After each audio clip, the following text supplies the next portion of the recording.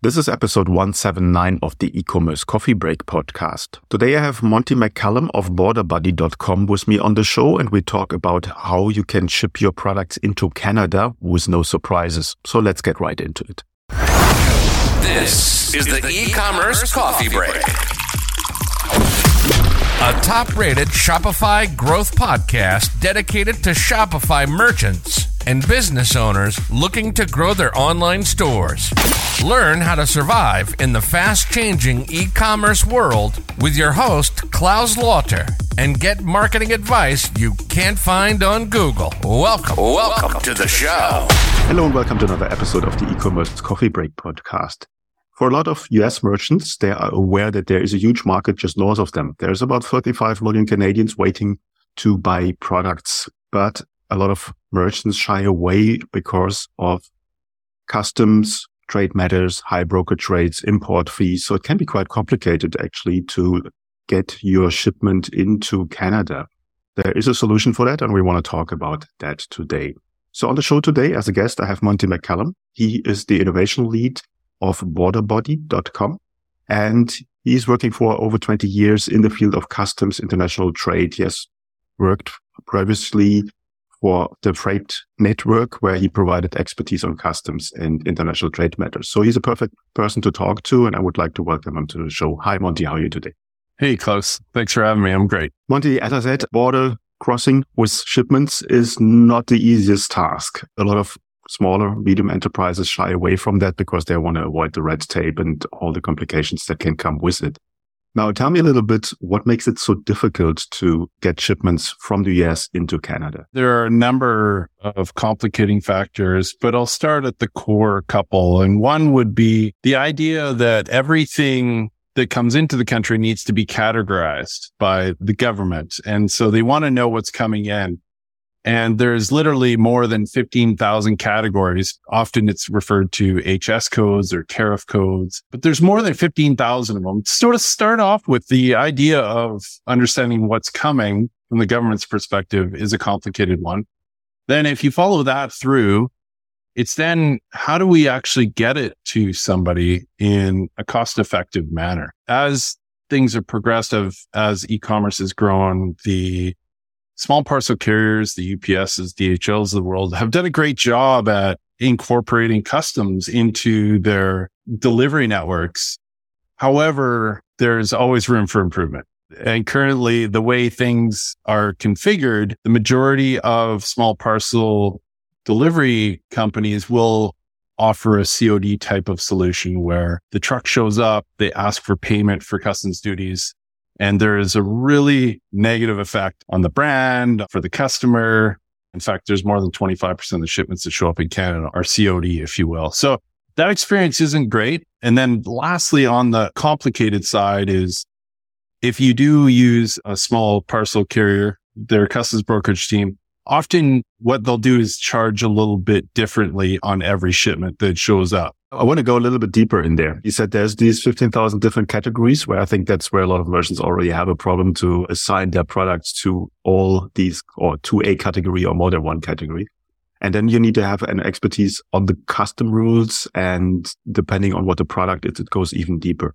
So where do you see merchants struggle the most with? Is it the paperwork? Is it finding the right carrier? What's the biggest problem? Some of the platforms such as Shopify, where we're living with our app, is they bump into how to configure the shipping properly, and they are not understood of the transparency problem, right? Recently, Shopify did drop an update that allows you to inject duties and taxes at time of checkout, which is great. But then those don't necessarily line up to what the carriers are charging, because they'll overclassify against what you expect it to be on your store. And so those difference in maybe the duty, the taxes are usually the same, but there's an application of duty that also gets involved. So again, the complications around the types of charges, whole piece is now technically catching up. However, there's a disconnect because it's not an integrated solution, right? So it's not pre-calculated and understood of what the product is before the transaction happens. And that's where one of the heavy lifts that we do. I hope that answered your question.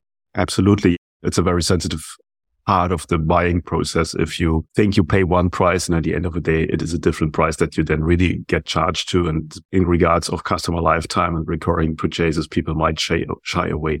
So as you said, with BorderBuddy.com, you have found a solution to that problem. How does that work? First of all, BorderBuddy is a customs broker inherently.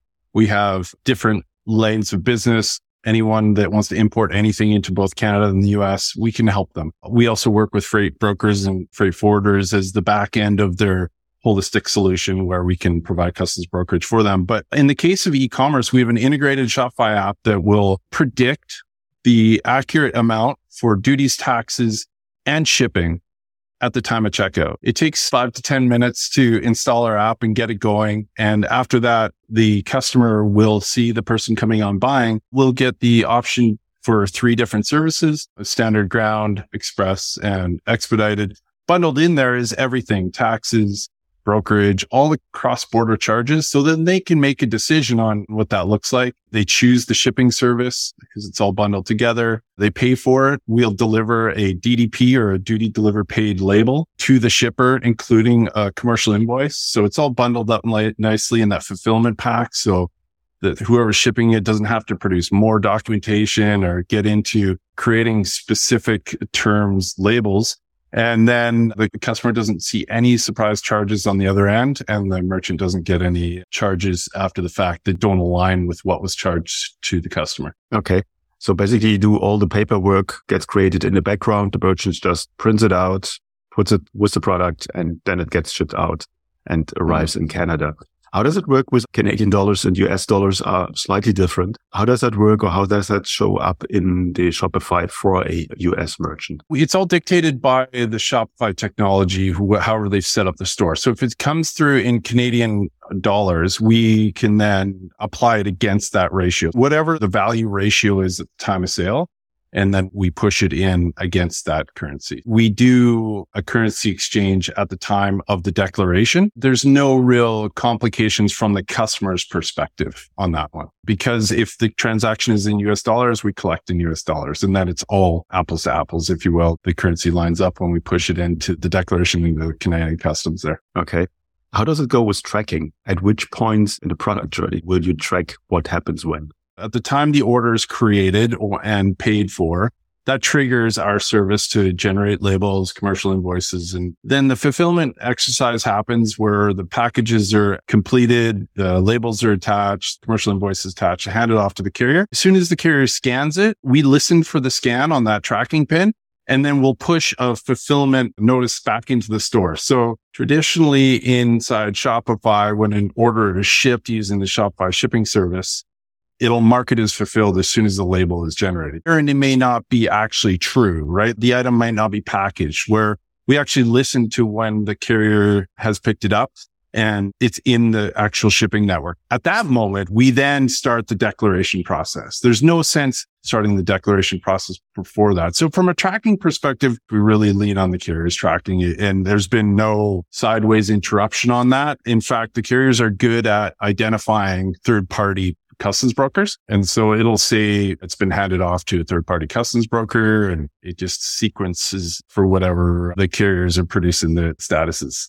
One thing that happens quite often, specifically in e-commerce, are returns, for what reasons ever. Now, we need to get the product back into the US, so that complicates matters quite a bit. How can you help with that? That's not a problem we bump into too much. We don't have a returns application. It's not part of our solution. However, all of the merchants that use our app are US-based merchants that ship into Canada, right? The returns applications that they may employ would most likely work into. However, the overarching issue with getting products back into the US, one is the shipping cost. So it's truly needs to be a business decision for the merchants on identifying, is it like, are we better off just to ship something new to the customer and let them have it? I've seen Wayfair do this in the past where they don't bother with all the exercise and the cost. They'll just ship something new. That's a business decision. However, coming back into the US, there's something called de minimis that will allow items under $800 to clear without much hoopla, if you will. There's not a lot of formal documentation that goes on with it. Carriers are very good at handling this. So we don't bump into that side of it too much. Now, We're talking about, and you touched a little bit on the cost structure. When does it really make sense for a merchant to ship into Canada? Correct me if I'm wrong. If you have some cheap Chinese dropshipping products, you want to send that over, does that make financially sense, or does it only make sense if you have higher priced items? I just talked about de minimis under 800. We have customers actually that ship $1,700 lights. We also have customers that send $23 batteries. And so we see quite a range. And what's interesting about the Canadian consumer is that we don't have access to the selection in Canada. And so often we're looking for things that we're super passionate about or really need that we can't get. And so there's actually more inherent value that we're willing to pay the duties and taxes for because our own personal desire is really going after it. So there's a really individualistic sort of value play there. I don't think we've shipped anything under $20. I would say our average order value is probably around $150. So, good point that you mentioned there, that Canadians are basically happy to pay more because of the selection. So there's a huge market there of really motivated buyers that basically should also motivate US merchants to look more in the Canadian market. Now, tell me a little bit about the cost structure of Border Buddy. How do you charge? We charge $15 for the declaration, so handling the submission to customs on every order. And that's built into the shipping and the tax and the price of that shipping that's presented at the time of checkout. So it's a flat fee every time. It's then easy for the merchant to calculate. And from a merchant's perspective, never will they see a charge hit their bottom line. And one of the things that I think is important to point out is that with the movement of Amazon and Prime, it's really pushed this urgency or this idea that we need to ship everything for free in 2 days. And so I think that as we move away from that, or as we get normalized to it, even Amazon themselves shipping from the US to Canada right now are now showing in checkout at times, depending on how it's being fulfilled, they're showing cross-border charges on top of it. We're slowly coming away from that. And what we realized is that merchants need to get back to the idea of healthy margins, not at risk of and playing and shipping. And so it's a perfect opportunity to correlate the two, right? Canadians specifically want something and they're willing to pay the freight to get it here. We're not flowing with dollars coming out of our pockets by any stretch, but we're passionate about the certain things that we like. And I think if we can get it, we're willing to pay for it. You're 100% right. I agree on that one. Now, you said the Shopify app to install is relatively straightforward and goes very quickly. But is there any kind of homework or training that the merchant needs to do to operate that? I can imagine that some merchants might not want to sell all of the products they have to Canada, but only selected ones. How does that work? There's a few nuances there, right? I bring up our battery merchant again, and they weren't able to send their products express because it can't go in a plane, right? There's some interesting nuances, and we're happy to help work through that one by one. But I would say every merchant needs to have a Canada shipping zone set up in the back of their store, specifically for Canada. And recently, Shopify's update was that within markets, you need to have Canada turned on so that buyers can actually choose Canada as a country. So those are two pieces of homework that are required. The third would be is that Shopify also requires third-party shipping and carrier calculated rates to be turned on. And this is a feature that only comes standard with advanced and basic. Customers do get it if they pay for an annual subscription. And so it's been a real sore point for us and our merchants that are on the basic account that are really excited to get on board. And then they have to call up Shopify chat. Hey, we paid for the annual subscription already. Can you turn it on? So we've got some scripting and I do help people do that. But those are the three areas from a homework perspective per se. Okay. Sounds good. Now, where can people find out more about BorderBuddy.com? We've at BorderBuddy.com/ecommerce. We've got everything about the app and some tricks of the trade, as well as a link directly to download our app inside the Shopify App Store. So we do live inside the Shopify App Store for merchants. It's a publicly available app. I will put the links in the show notes and you just want to click away and then people can reach out to you directly if they have any questions. That's great. Yeah, no, for sure. Thanks so much for giving us the overview. I think there's a huge opportunity there for a lot of US merchants to open the Canadian market for them and get the products to a wider audience. Thanks so much. Yeah, thank you, Klaus. And that's a wrap for this episode. I hope you found today's episode informative and actionable. As a reminder, we have a growing community of e-commerce professionals where you can share your insights, ask questions, and learn from other merchants. If you're interested in joining, please visit our website at ecommercecoffeebreak.com and sign up for the community. And don't forget to subscribe, rate, and review our podcast to stay updated on the latest marketing trends and strategies for Shopify e-commerce merchants. See you next time.